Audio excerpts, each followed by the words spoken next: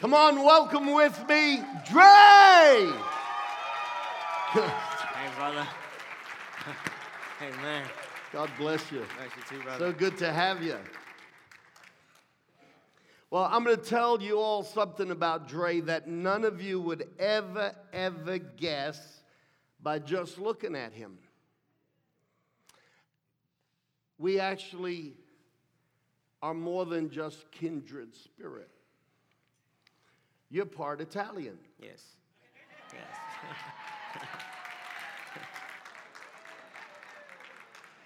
Your grandma was half Italian. Yes.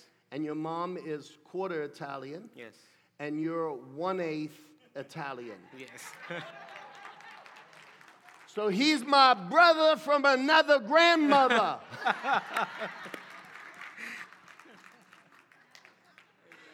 So good to have you here, dude.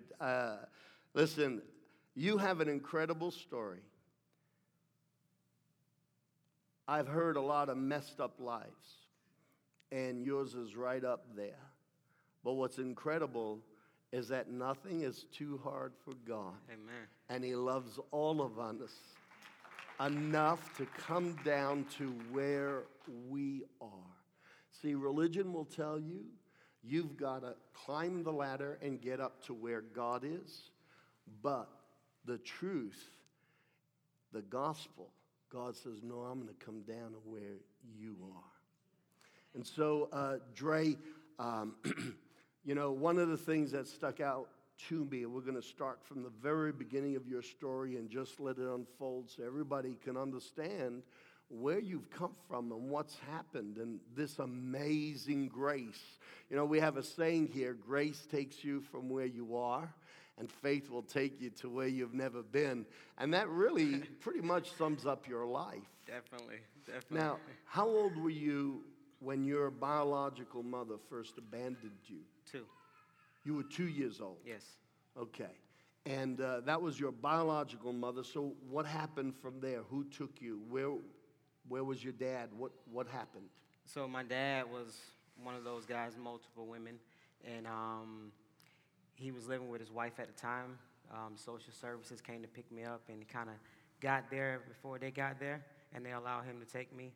And so I went and lived with his wife and him for the rest. So 2 years old, you really didn't know what was going down? Not at all. As far as you knew, this was your family? Yes. Did they treat you like family? Not everybody. Not everybody. Not at all. What happened? So growing up, my family made it clear to me that I wasn't any kin to them, that he did not like me.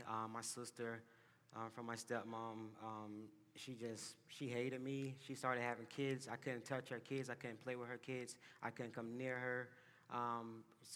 Multiple people in the family at any given time would tell me, hey, my mom is not my brothers. My mom is not your mom. My aunt is not your mom. You're not any kin to us. And like I said, I didn't know, so I didn't understand why my family was saying these things. Crazy. And Dre, how old were you when you actually found out your situation? I was 12. And how did that make you feel? It broke me. It really broke me because it made everything up until that point make sense. You know, this is why I'm treated this way. This is why I feel this way. And it was a switch turn for me. You know, it hurted the fact that the woman who I thought was my mom wasn't my mom. And no matter how much I desired it, no matter how much I wanted it, she wasn't my mom. Okay. We're having a technical difficulty. I apologize. Your head mic's playing up, and we're gonna go with shall we take the handheld that he sang with? Just keep talking? All right. Dre, I'm going to ask you that again for the sake of, because we are videoing this. This is such a unique story. So 2 years old, you get brought to your father's house, his actual wife. Your mom was just one of his girlfriends, right? And so your stepmom takes you in, but you were abused quite a bit and told that they didn't really want you. Is that correct? Yes. Okay. And I'm going to give you this mic. All right, I apologize for that. Um, so you were rejected by the rest of your family. They told you you weren't kin, you weren't family with them. Yes. And so as a little boy growing up, you had no idea what they were talking about. No, I didn't understand why they were saying that. And anytime they did say it, my mom would say, "That is my son. Stop saying that. Stop saying that to him. That is my son." But I never knew. I never had understanding why they said it. You know. And at what age did the reality come to you? Who told you, and how old were you? So I was 12. Remember, like it was yesterday. I get off the bus. My mom's sitting on the porch. She looks, distraught, like something's really wrong. She say, "Need to talk to your son." She sat me down, told me how much she loved me, and no matter what, she loved me. And she proceeded to tell me that I wasn't her real mom, that she wasn't my real mom. And she kind of told me the story how my mom abandoned me and left me, and how she got me. And I didn't understand it. It didn't make sense. I couldn't perceive what she was saying because it didn't make sense. What do you mean you're not my mom? And so she told me, I'm not your mom, I'm not your biological mom, but I am your mom. And it really broke me, and she just told me, you have an option. You can either call me, by my name, or you can call me mom. That's your decision. And so I chose to call her mom because I didn't know any other mom. So finally now in your head, how old were you when you heard this news? 12. 12 years old, Yes. and you're starting to put together why everybody was dissing on you, while everybody was saying you're not family, you're not kin, and treating you as harshly as they did. Now, you shared something with me that is very, very private, but you said you're okay to share it. And that was that from a very young age, one of your cousins was messing with you. Explain that to everybody, what was going on. So, first off, I was abused by my aunt, physically abused, verbally abused on multiple occasions. She used to twist my ears. She used to call me ugly, stupid, dumb, make me stand in a corner for long periods of a time, beat me for no reason, just made me really feel small. And when I was 8 years old, I was sexually abused by one of my cousins. And it was hard, it was tough, and it really confused me and really made me angry and afraid. I was afraid to say anything. I didn't know what to say, and so I just didn't say anything, and it repeatedly happened for years, and I was just afraid to say anything to anybody. That started when you were 8 years old. This Yes. was a male cousin. Yes, How long did that go on for? till I was about 16. Wow. And the reason why, when you told me this the other day, number one, it creates deep-rooted anger and resentment, together with all the other garbage that you've experienced in your life. But my ears pricked up purposely because this is way more common than what people realize. And this is the type of thing that men aren't going to talk about. They're not going to tell you that they were sexually molested, especially by another fellow. And yet, there's no rhyme or reason. And inside of us, there's the anger, there's the hate. All of this stuff is just surging, and we're livid and probably don't understand completely why we're as angry as we are. Now, you told me they had a nickname for you at your mother's church. Yes. What was that? The little angry boy. That was my nickname. Anytime somebody referred to me, they would say, the little angry boy, the one that's always angry all the time. And were you the little angry boy? I was. My whole entire life, I was angry. I had rage that was just uncontrollable, and it didn't take much. My whole entire life, I felt like I've had, especially as a child, I felt like I've had a person inside of me, a little boy inside of me screaming, and nobody can see but me. Nobody knew. Nobody can hear him, and he's always screaming. Nobody ever hugged that little boy? No. Nobody ever cared about that little boy? No. So from 2 years old, you're experiencing rejection and abandonment. Your mom just left. Yes. And social services had to come and get you. Yes. Right? And then you're put into this other family. While you may not cognitively have understood everything that was going on at the time, a life during that period of constant abuse, verbal, physical, and then even sexual. And then you go to church and you're just labeled the angry little boy. Yes. I'm sure you just felt inspired when they called you the angry little boy. Yeah, I hated church. You hated church. And hated church. I don't blame you. And I apologize that sometimes people act less than what God saved us from and less than what God saved us to. It's one thing that God will save us from our sin, but we need to get a revelation of what God has saved us to. Amen. Absolutely. So at what age did you personally start doing drugs? How did your life unfold from that point? When I found that out, I told myself nobody was ever going to hurt me again after that. So I just took my anger and my rage, and I took it out on more anybody possible, preferably bullies. I hated bullies, and it was a perfect opportunity. I couldn't protect myself at home, and so when I went to school, I just looked for the kid that couldn't protect himself and who was bothering him, and I just took my rage out on everybody at school. I was constantly getting in fights in school, constantly getting kicked out of class, constantly getting put in principal's office, constantly, and just every day in school. I don't think it was a day I didn't get a referral, a day I didn't get a write-up. Now, this anger and rage was so real, they ended up putting you in special ed classes. Yes, when I was in second grade, my teacher told my mom that I wasn't learning at the same rate as the rest of the kids, and my anger was so bad that I could not remain in regular classes. And so how did that affect you going forward? What advantages or disadvantages came into your life as a result of being labeled special ed? It made me feel less than. I never felt like I was slow. I never felt like I was special or I needed special ed.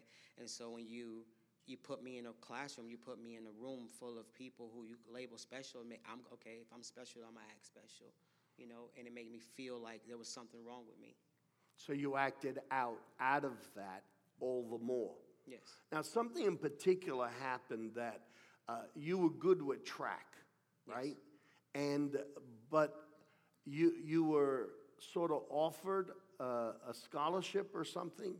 So it wasn't necessarily a scholarship. So I ran track and played football, and I was a pretty good sprinter. And I got a letter from Middle Tennessee University to apply for their school. My coach had set it up. My coach had big connections, and she kind of set it up. And so all I had to do was apply and get accepted, and it was open door. And that would have been a pretty high point for you, right? Yes. I mean, yes. Here's an opportunity to prove, to establish yourself, what validation you could get out of this hellhole. What happened? I applied, and I was rejected. They said because I was in special ed classes. And so I go talk to my guidance counselor, and she explained to me, she said, Mr. Bonnie, over the last 12 years, you've accumulated the education of a sixth grader. And so I just kept getting passed and passed, each class, just passing me to the next class, but never really giving me a full education. So here you are, abandoned at the age of 2, no fault of your own. Your mom used to just go from place to place, hardly ever settled anywhere. You end up in a step family that hates you, abuses you, misuses you, physically beats you, sexually abused you, and you go to a church and you're constantly being told you're that angry little boy, so you end up in special ed education, labeled, and never get a proper education, and your big break finally comes, and something invisible is there to take it away from you. Yes. What went through your mind? What went through your heart? So I never thought I would be anything. I never thought I would make it out. Most people, you grow up and you're gonna own your own house one day. You know that you're gonna get a car and you're gonna do these normal things that's normal. And so in reality, that can happen. All I gotta do is grow up, get a job, start working, I own a house. I can do this, I can do that.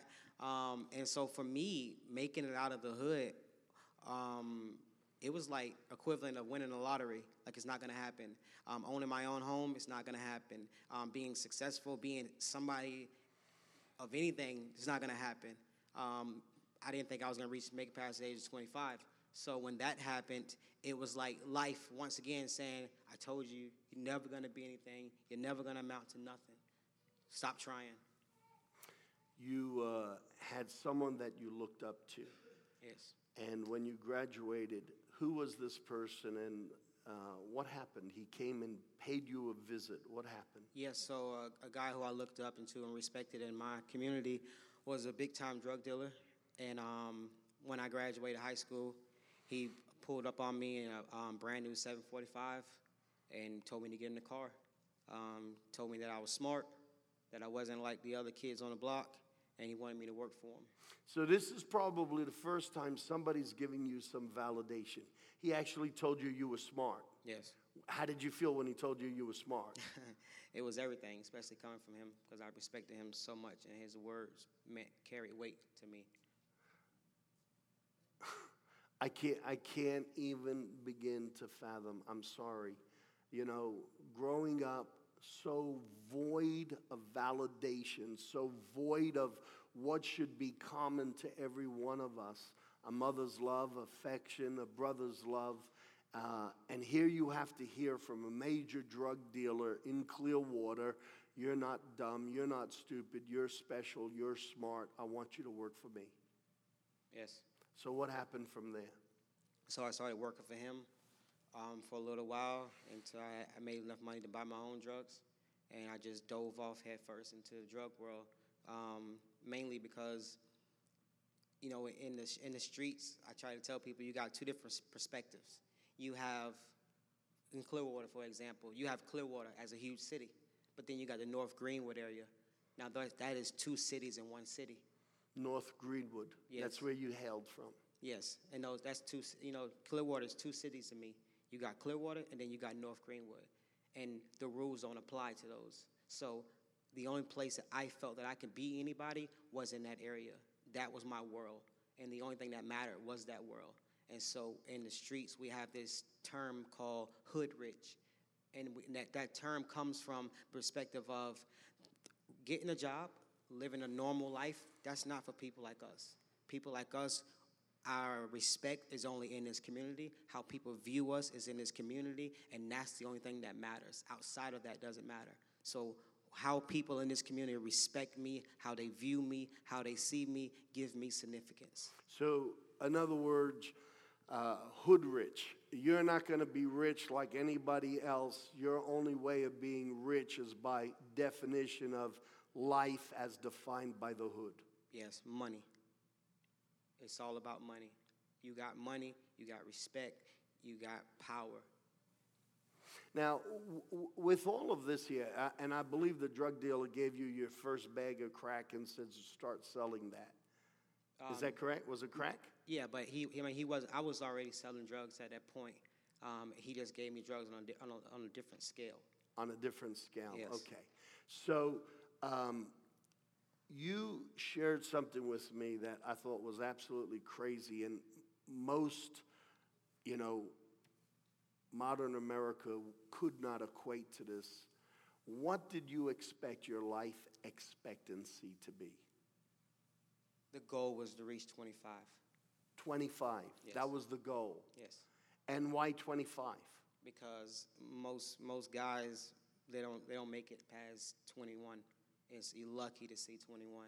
And so one of my goals and dreams was I wanted to know what it was like to become a man. And I was so afraid that I was never going to get to grow up and actually be a man because, I mean, most of my friends, everybody's getting murdered, you know? And it's every day. It's like, you know, today I might get murdered. That's a reality. Do you understand this is Clearwater? Clearwater, Tampa Bay, the city that's listed as probably always being in the top 10 beaches in the United States. This is where everybody else comes for vacation, spring break. This is that awesome, incredible place, Clearwater, but there were two cities, really, a city within a city, your place, and here you are. If you lived to 25, you arrived. That was incredible. You would have outlived most of your friends. Yes. That is crazy. That is absolutely crazy. So you were doing drugs. Were you in a gang? Yes, I started gangbanging when I was 16. Now, again, I did this to you the other day. You and I, we were talking, and the white in me started coming out. I said, okay. Explain to me exactly what does gang banging mean? Does it mean just hanging out with the gang?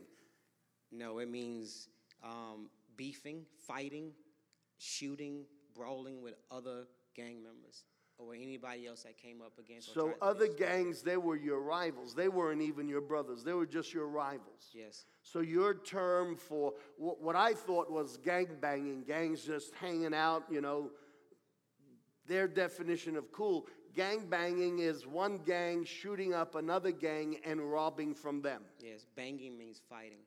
So it's gangs banging against other gangs. And that was life. Yes. And most of your friends, are they alive today?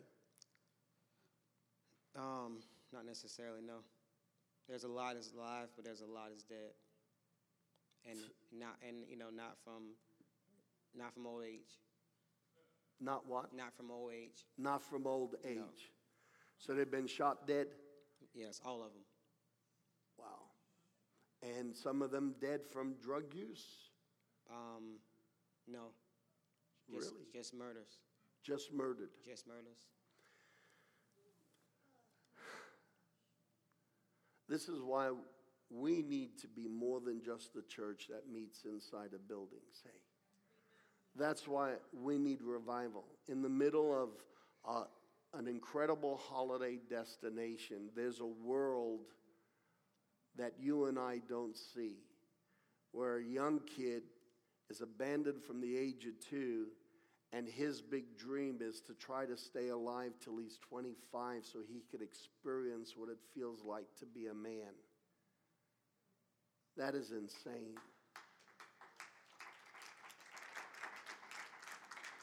Now, you had a situation where you were offered the opportunity to join a gang from out of state. Yes.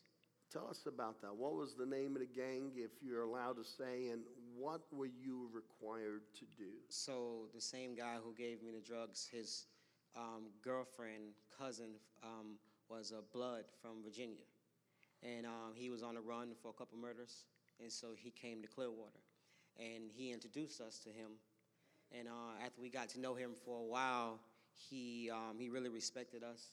He really respected the realness in the street way, and he wanted us to be part of the Bloods.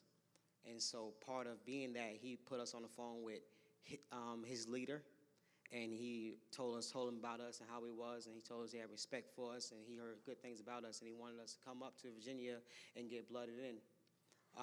Get blooded in. Yes. That's initiation into that particular gang. Yes. And so they talk about respect. You had honor in that circle. What gains you respect in that world? Your reputation, fighting, how you I'm carry sure yourself. that you were a quarter or 1/8 Italian probably took you a long way, right? They said, this guy's got mafia right in him. I told Dre, I said, dude, if you're Italian, you must come from Sicily because they're darker down there.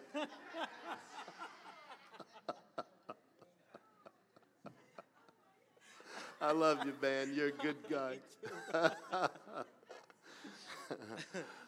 So they talked to you about getting blooded in. You had honor on the streets. What would they consider honor? Why would this guy speak well of you to the head? And so at the time he was coming, we was heavy involved in gangs. And he's seen the respect we had. He's been there for a couple fights. He heard about everything that we had been doing, and he respected that. So the violence, the fighting, all of that is what gained you respect in that world. Yes. What did you have to do? Did you join the Bloods? What did you have to do to join the Bloods? I didn't. Me and my brother was both offered. Well, we was told that we had to come to Virginia and just kill a random person. And just like not another gang member, not some violent, crazy person, a random person. Just a random person on the streets, you had to have the guts or the whatever it is that it takes in their eyes to walk up to an absolute stranger and shoot them, cold-blooded murder right there in the street for no other reason so that you could be accepted in a gang. Yeah, if you kill a random person, you kill anybody. Now, next week we have a guest coming here. His name is Tony Davis, and he was actually the victim of a gang initiation, and some young fella wanted to join a gang, and he was just in the wrong place at the wrong time, and they emptied 5 bullets into him. Every bullet entered and exited, left 10 holes in his body, and he bled to death. That's what you were supposed to do. Yes. And did you go ahead with that? I didn't. Why? That's not who I was. Inside, despite of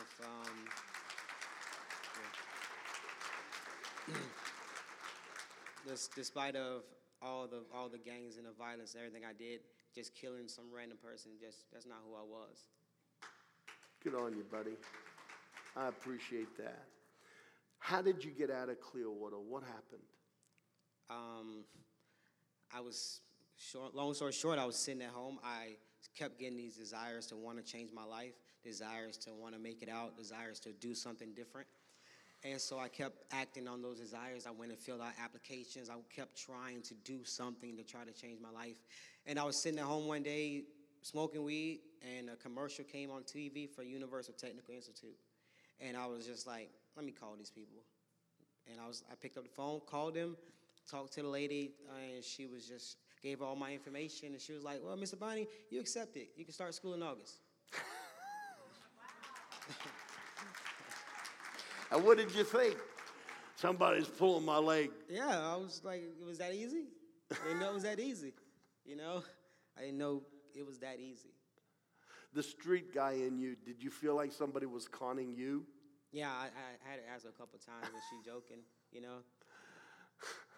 So what happened? You joined the school. Where was the school? In Houston, Texas. Okay. And so I packed up and I moved to Houston. And that was to learn what trade? Learn how to do body work on car. And body work and spray painting? Yeah, spray painting cars. Okay. So how did that work out for you? Was that your ticket? Is that why you're here today? What happened? No, so I get to school, and my first class teacher happens to be a Christian. And he shared the gospel with us in class when he wasn't supposed to.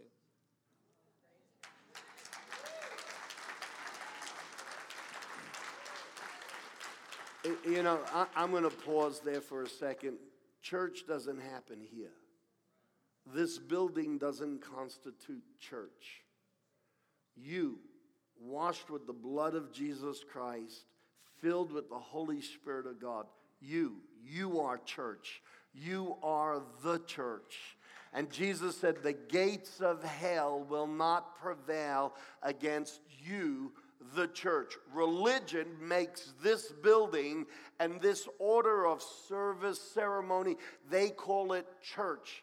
That's never what the Bible called church. In the New Testament, the church is every born-again person, every person who had a one-on-one encounter experience with Jesus Christ. We are the church. And God says all the forces of darkness that are in this world, all the forces of darkness that manipulate kingdoms and rules and nations, doesn't have power to subdue us or to stop us. So here's some guy, here's some guy just like all of you out there. He understood he was the church. And here he is lecturing, teaching you, and talking and sharing his faith about Jesus Christ. Dude, what did that do to you? It showed me, my whole life I thought I was a Christian because... Whoa.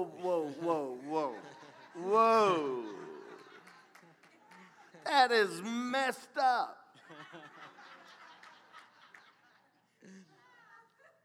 But you've told me this before. Yes. That a lot of the drug dealers and stuff like that, one of your friends came out of jail, and after you really got straight, you talked to him and tried to witness to him, and what did he say to you? Yeah, so one of my friends is what we call in the streets, we call a jack boy, which means he robbed other drug dealers. For He's a living. jack boy? Yes. And that means he robs other drug dealers. Yes. He's going to be a dead boy. Jack boy.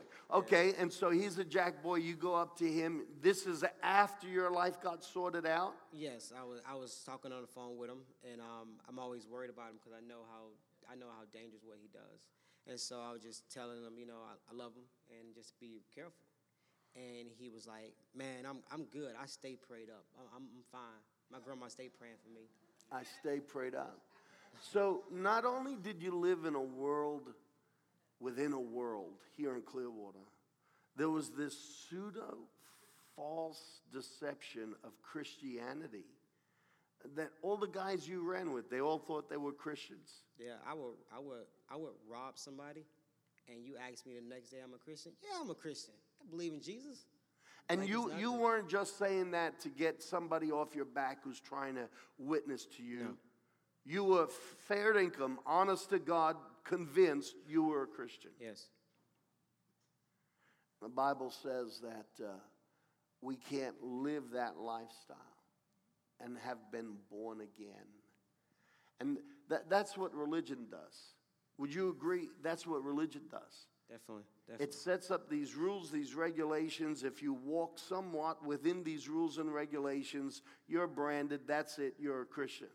Is that your definition of a Christian today? Not at all. Not at all. Not at all. So when you look back on the old Dre in the hood, gang banging and everything else you were doing, selling drugs to other people, were you a Christian? Not at all. You were lost. Definitely. So here's this guy in this college. He's supposed to teach you how to do panel beating and spraying cars, painting cars, and he starts telling you about Jesus. Yes. What happened? He started sharing his faith in class, and a couple times he shared his faith. And I know now how self-righteous I was thinking-wise, because I remember always telling myself, hey, when I grow up and I get married and I get a job and I settle down, like if I do that, then I'll start back going to church. And so I was like, hey, look at me. I'm in school. I changed my life a little bit. I got out of the hood. Got out the hood. I'm better. Yes. I fixed me. I fixed it. Now I need to go start going to church, because the only thing I couldn't do was save myself from hell. So I needed God for that. But the rest, I felt like I had So did. you could fix yourself up, Yeah. pull yourself up by your own bootstraps, Yes. but you couldn't necessarily get you out of hell, Yes. so for that bit you went to church. Yes. Yes. Dude, that is messed up. Yes, it is. So, okay, you started going to church. What happened? So I went to a church, and what I knew about church was, you had to dress up and be fancy and this. So I put on some slacks, a tie, and I walk into this majority white church of a bunch of people in jeans and T-shirts, and I was like, I'm completely overdressed. Why, And it was probably my second time since I was 12 years old walking into a church, because every time I went in church, I could not go to the altar.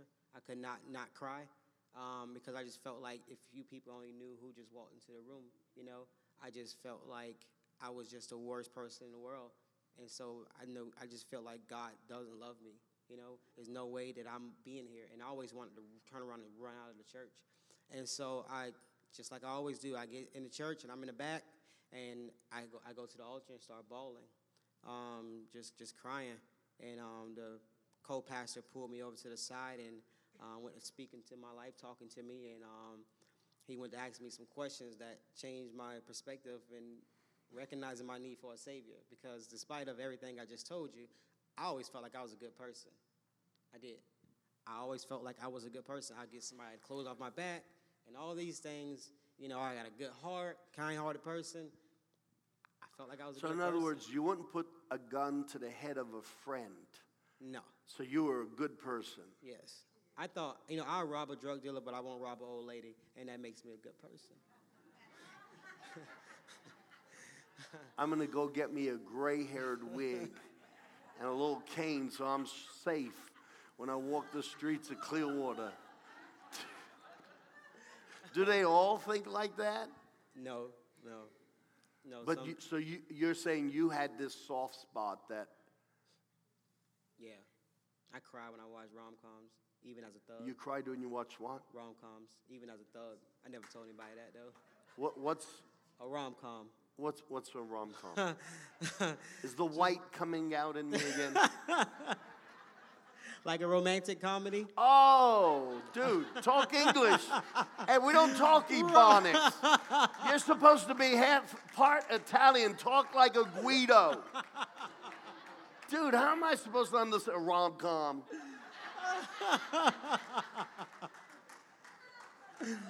I don't do Ebonics. Rom-com. Who knew what he was talking about? Oh, Jesus. See?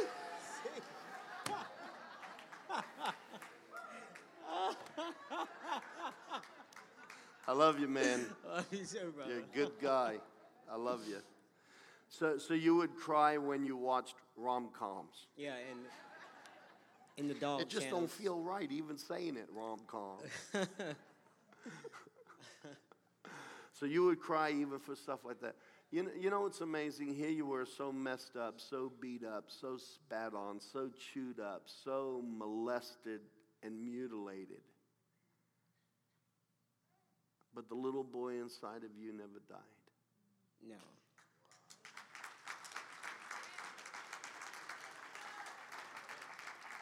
And you know, Dre, that's really true in most people. It doesn't matter how mean we are, how ugly we are, how screwed up we are. Nobody knows our stories. And there's always someone deep down inside, no matter how much he's hating everybody else, he really wants somebody to love him. He just can't believe anybody would love him.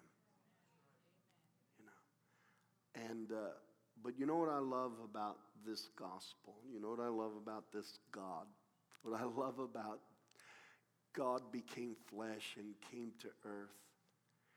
He doesn't read the headlines. He doesn't read what was just on the news about your gang or about you. He doesn't read you from the outside. He doesn't read your color. He doesn't read, and I said it just playfully, dude, but he doesn't read your language. He reads the heart. Yes. He knows you. And I love that about God. Some people, you know, want to fool God and try to dress up and look like they got it all together and they're educated and they're this and they got the money and they got the car and, you know, it looks like they're just doing it right. But even that guy, whether he's white or black, he's got a good job, he's got an education, he's got the money, he's got the Mercedes-Benz, but he's still screwed up on the inside without Yes. Jesus. Yes. And no one can read the truth about us like God can. And what I love about God is he knows the ugly in me, but he also knows the broken in me. And he loves us. And for those of you out there who maybe have never asked Jesus Christ into your heart, it doesn't matter how much ugly there is. God can love us and does love us. Amen. Because he sees the brokenness, he sees the pain, and he sees the hurt. In a moment, you're going to have the opportunity to ask Jesus Christ in your heart. And I want you to know beyond a shadow of doubt, nobody can be too bad for a God who is way too good. Amen.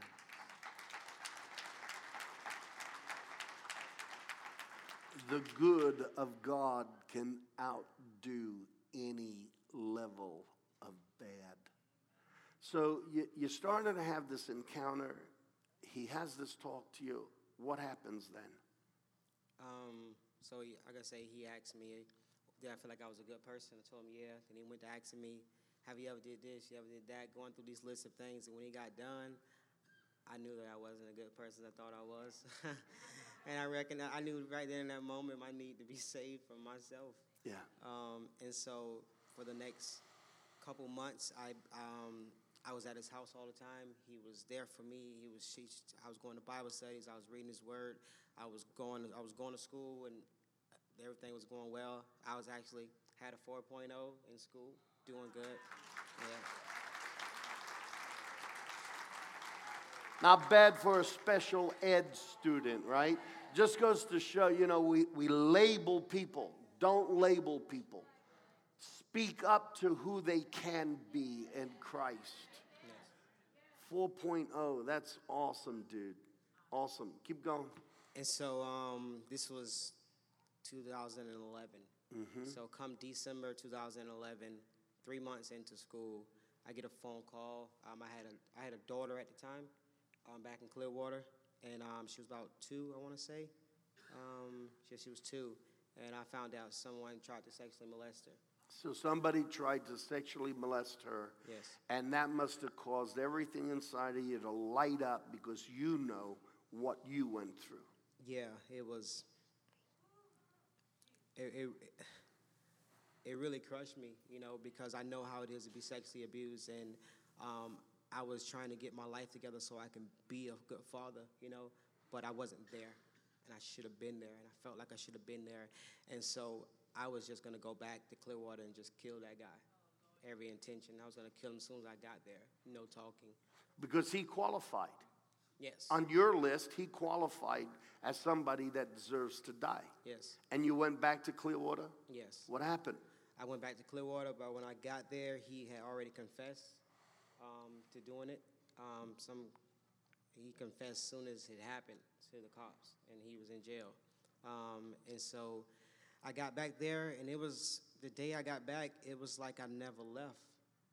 It was the same day I got back, my phone went to ringing, and I was selling drugs and doing drugs and back in the streets like I never left. Come New Year's Eve, I checked myself in the hospital because my heart was pounding too fast, and I wasn't sure if I was gonna overdose on cocaine or something, and so I checked myself into the hospital. At this time, my girlfriend who I was with was like 15 days from going into labor, and so she was 15 days away from going into labor. Yes. Wow. Yes. And so she told me, I needed to change. I needed to do something different. And so I told her I'd go back to Houston, and my pastor told me about a rehab, and I should go check myself into this rehab and try to get, straight. And it was weird because, where I come from, we're not addicts. Everybody pop pills, everybody snort coke, everybody do drugs, but you're not an addict. Addicts are people who walk the streets smoking crack. That was my perception. That's what I perceived, Dude, you had a messed up perception. Yes. I mean, on every level, but that was your world. Yes. Well, that's what you saw as normal. Yes, when you're selling drugs and you're making money and you're doing drugs, you don't necessarily classify yourself as an addict because you're not. An addict is somebody that's broke, bummy, walking the streets, have nothing. So the guy who's always buying the drugs and not selling it, he's the addict. Yes. You ain't the addict because you sell them and use them. Yes.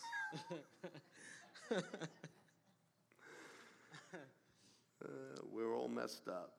Amen. All of us, hey? Yes. So, do you go back to Houston? I go back to Houston. You go back to Houston, and then you ended up in a drug rehab in Louisiana. Yes. Tell me about that. What happened? How I got there? Yeah. Okay, so I go to the rehab in Houston first. First time I opened the Bible up for the first time, and Jesus became real to me for the first time. And this is when I felt God telling me to finally share at 24, 25 years old that I was sexually abused. And I shared it in a room full of men, and I had probably one of the toughest things I ever had to do is share that, but I shared it in like 7 men from 18 to 60 came to me privately afterwards and say that they've been sexually abused.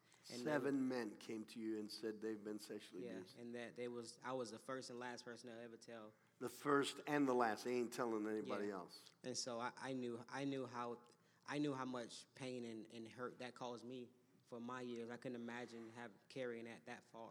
And so I go there and I check out of that rehab in 3 months. My girlfriend comes back and we start raising our family for about a year and a half. I was sober. I was going to church, but I had one foot kind of in the church and one foot in the world in a sense because my identity, I didn't know it. At the point, when I was in there, I didn't get the identity part of Jesus yet. I didn't know. So it was a Christian rehab? Yes. Okay. Yes, but I checked out like earlier than my graduation date. I was all about me at the time. Still, like I'm on a different program than what y'all on. Me and God on a different program. You know, this 9 months. Me and God on 3 months. And so I checked myself out.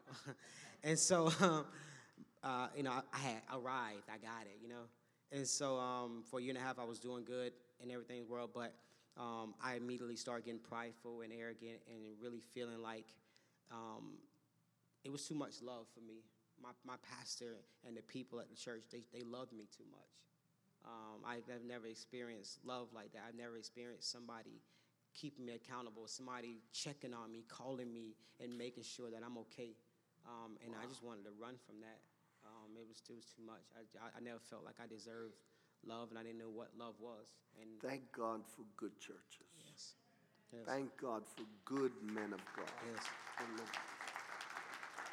And so within us, I didn't want to give up. The reason I fell and lost everything. To make a long story short, and after I did that, my pastor ended up asking me to go to another rehab. And at the time of going to this new rehab, I found out that my girlfriend was pregnant again. And so she went back to Florida while I went to Louisiana to another rehab. And in this rehab is when I found my identity in Christ.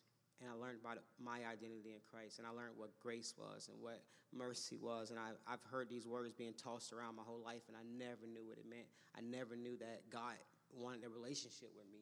And so when I got there and I realized my identity was in Christ and God started showing that to me, I realized why I fell and what happened. And it was because the streets was my identity. Everything that came along with that lifestyle, the way people see me, the way they looked at me, the way they viewed me, that was my identity. And the streets, in a sense, made me who I was. So if I'm getting this right, you have this experience with Jesus, and it was genuine, it was Yes. real. You go through this Christian rehab center, but you didn't catch, or they didn't convey as clearly, whichever it was, that you're a new creation. All you understood was, okay, my sins are forgiven. You go to this second rehab, and now you start to get who you are in Christ. Yes. You're not just a sinner saved by grace. You're a new person. Yes. So, in other words, before you were living like, well, I'm a sinner, I'm forgiven, I'm saved by grace, let me try not to sin. Now, this second time around, you get the revelation, and a lot of Christians don't get this revelation, of who you are in Christ. And instead of trying not to live who you were, now you're living out of this new person that you understand you are. Yes. Did I sum that up correctly? Yes, I understood that being a follower of Jesus is not what I do, it's who I am. It's who you are. Yes.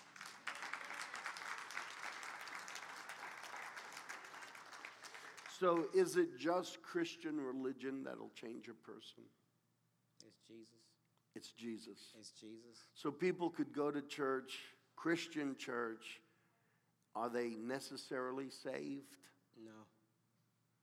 What is the difference from just going to church? I mean, like I said, when I say I opened the Bible, I can go to church every day, and I can hear a pastor preach an amazing message. But one thing that pastor can't do is give me a relationship with Jesus Christ. He can't do that. Awesome. How many years clean are you now? 6. 6 years clean.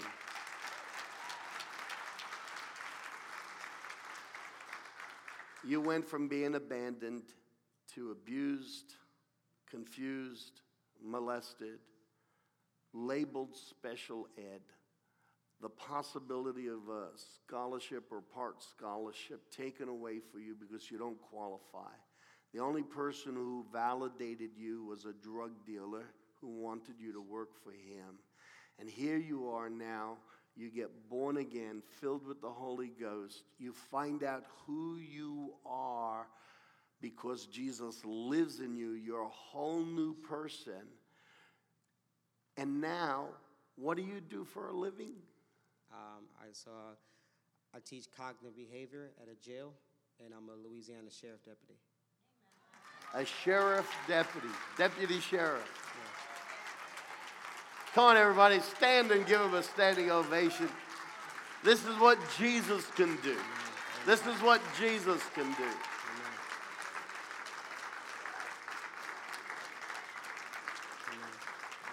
I love you, man. Awesome. Awesome. So proud of you, man. Come on, let's all stand.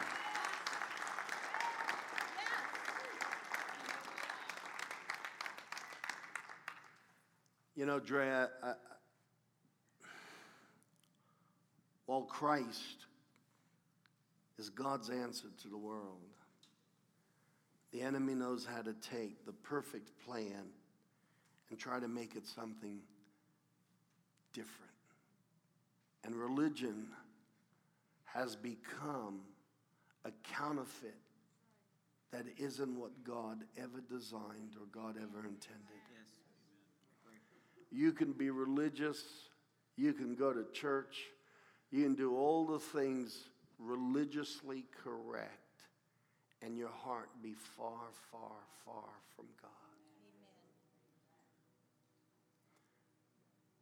Amen. A religious teacher came to Jesus one time. He didn't really want to be seen with Jesus because Jesus wasn't always popular in the religious world. He had the problem of telling things the way they were. And religious people don't always like that. And he said, "Good teacher, what must I do to have eternal life?" And Jesus said, "Nicodemus, I respect that you're a religious leader in our community. But even you must be born again." It isn't about who's good enough. It's not about who was born on the right side of the street or the wrong side of the street. I don't think our lives could be more different. How I started and how you started. I thank God that I didn't go through the crap that you had to go through. But I needed Jesus. I grew up in a preacher's home. My mom was a good lady, but I needed Jesus. I was broken. I was messed up in my own way. And I love the fact that it's not about the color of skin or where we come from. It's about the fact that we all are damaged goods. And only God, through Jesus Christ, can get to the broken in us and fix us. And I am so glad he got me, and I'm so glad he got you. Amen. Because now my distant brother is my brother in Christ. We come up with so many screwed up religious concepts.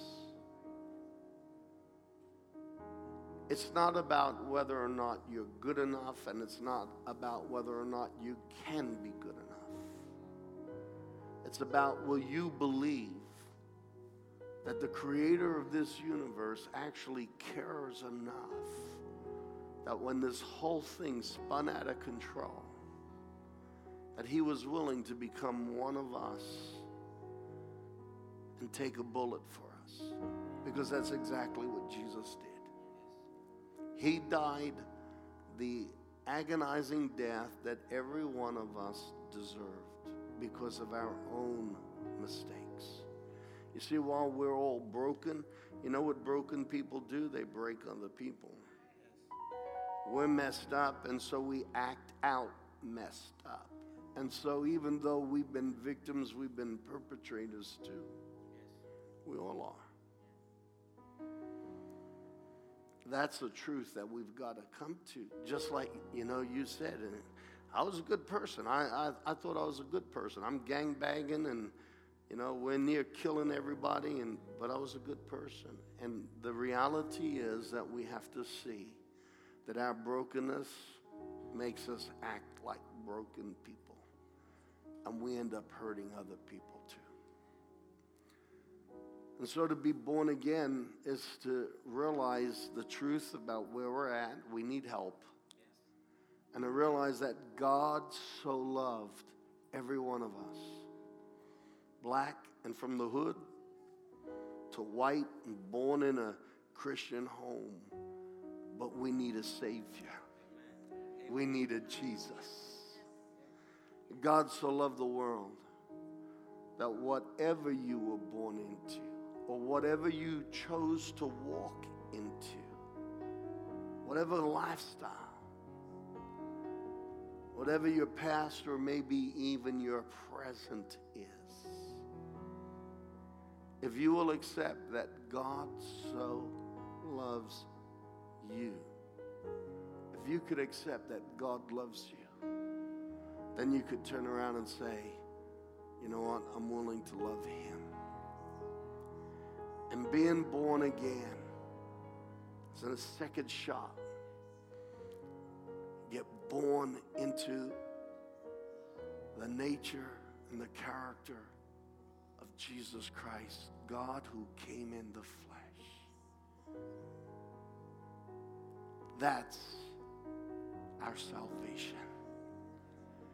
Not a salvation of trying to be good enough, a salvation of the Creator coming back in us and changing us from the inside. Not just forgiving us, changing us from the inside. I just had a funny thought. Here I am in the middle of an altar call. I'm going to be really honest.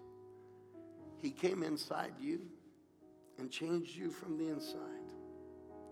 And he still left you black. You know why? Because to him, black is just beautiful.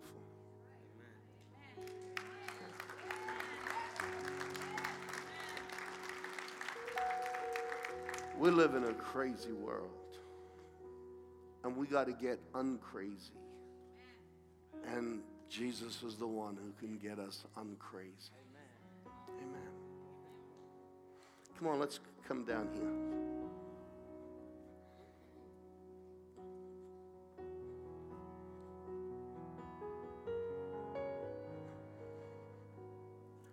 I'm not asking you if you've been baptized as a baby. I don't want to disappoint you, but honestly, that's irrelevant. That's not a decision you made. I'm not asking you if you're good enough. I'm not asking you if you're good or you're bad. You might think you're good, and maybe you are. What I am asking you is God loves you and took a bullet, the bullet for you. Now will you love him and say, Jesus, come into my heart? Every eye closed. And before we leave this place, you didn't just come to hear a story. That may be why you came. But why God brought you here today is because God is yearning, wanting desperately to live life inside of you. Inside of you. He who dwells in the heavens wants to live life inside of you. And no one can give you a clean start, a fresh start, a new start like Jesus can. And so right across this auditorium today, if you're willing to say yes to Jesus, I'm not asking you to join my church. I already told you, grace and faith can blow away. the only name that's going to last forever is the name of Jesus Christ. Amen. But I am asking you to accept Jesus as your Lord and Savior. Jesus said no one can come to the Father unless they come through me, because I'm the one who can make you whole. So right across this auditorium, as eyes are closed, if the Spirit of God is talking to you, if something's tugging at you, if you know, if you want, if something is urging you, don't fight it. Don't fight it. Don't fight it. You win this fight by actually putting yourself in Jesus' hands. If you want to accept Jesus Christ right now, come on, put your hand up all across this auditorium. You want to accept Jesus as your Lord and Savior, put your hand up nice and high. Thank you, ma'am. I see that hand. God bless you. You put it down. Thank you, ma'am. I see that hand. You can put it down. Thank you, sir. Up the back there on my right, I see your hand. You can put it down.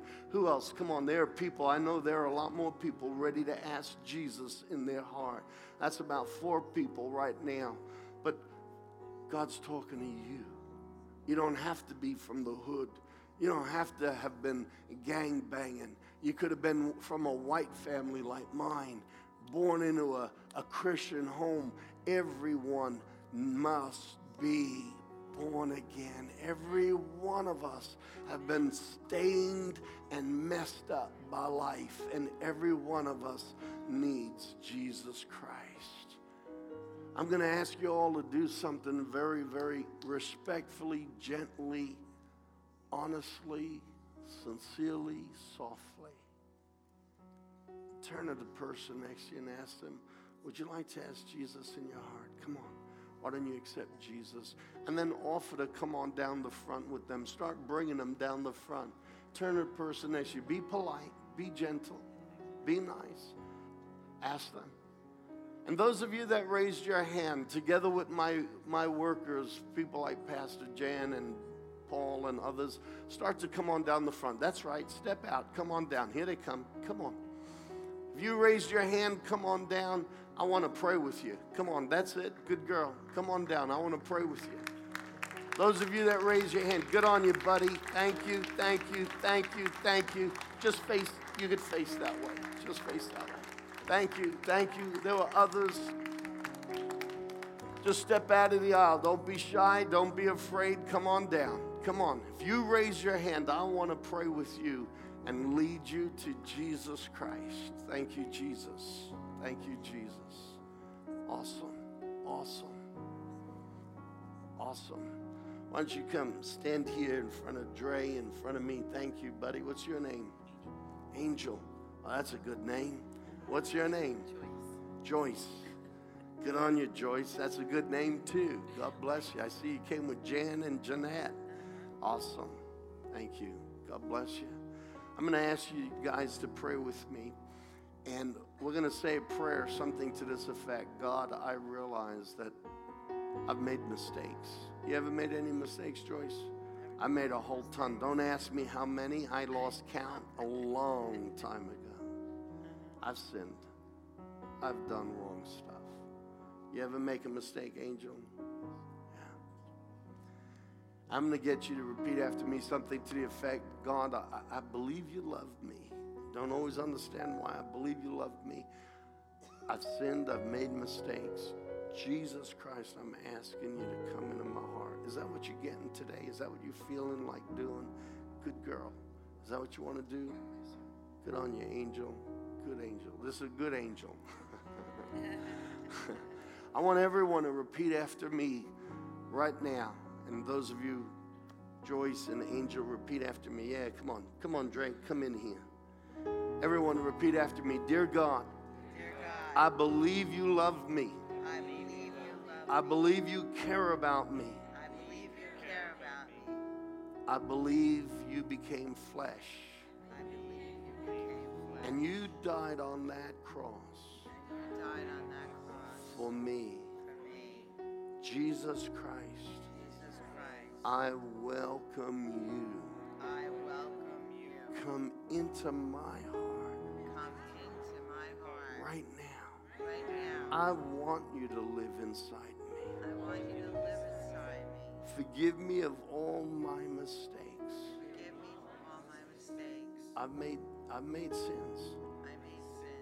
I've asked you to forgive me. I ask you to forgive I me. want you to live in me, Jesus. I want you to live in me. Take over my life. Take over my life. And I thank you right now. And I thank you right now. Father God, I thank you Father God, I thank that you hear me you hear me and you're answering me. and you're answering And me. right now, And right now, Jesus Christ is coming to live in my heart. coming to live in my heart. Amen. Amen. I receive it. I receive it. My sins are forgiven. My sins are And forgiven. Jesus lives in me. And Jesus lives in me. Amen. Now I'm going to pray. Dre and I are going to pray over you for a moment. I want everyone to just reach your hands this way. And we're just going to pray for you guys.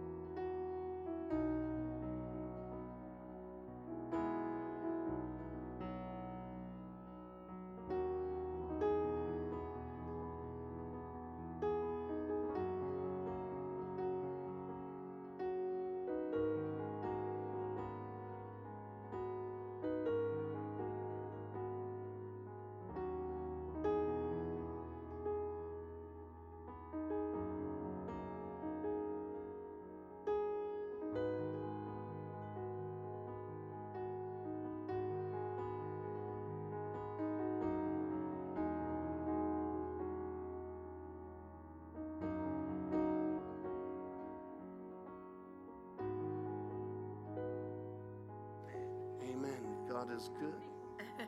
God is great. Amen. Give them a big hand. Come on, give them a big hand.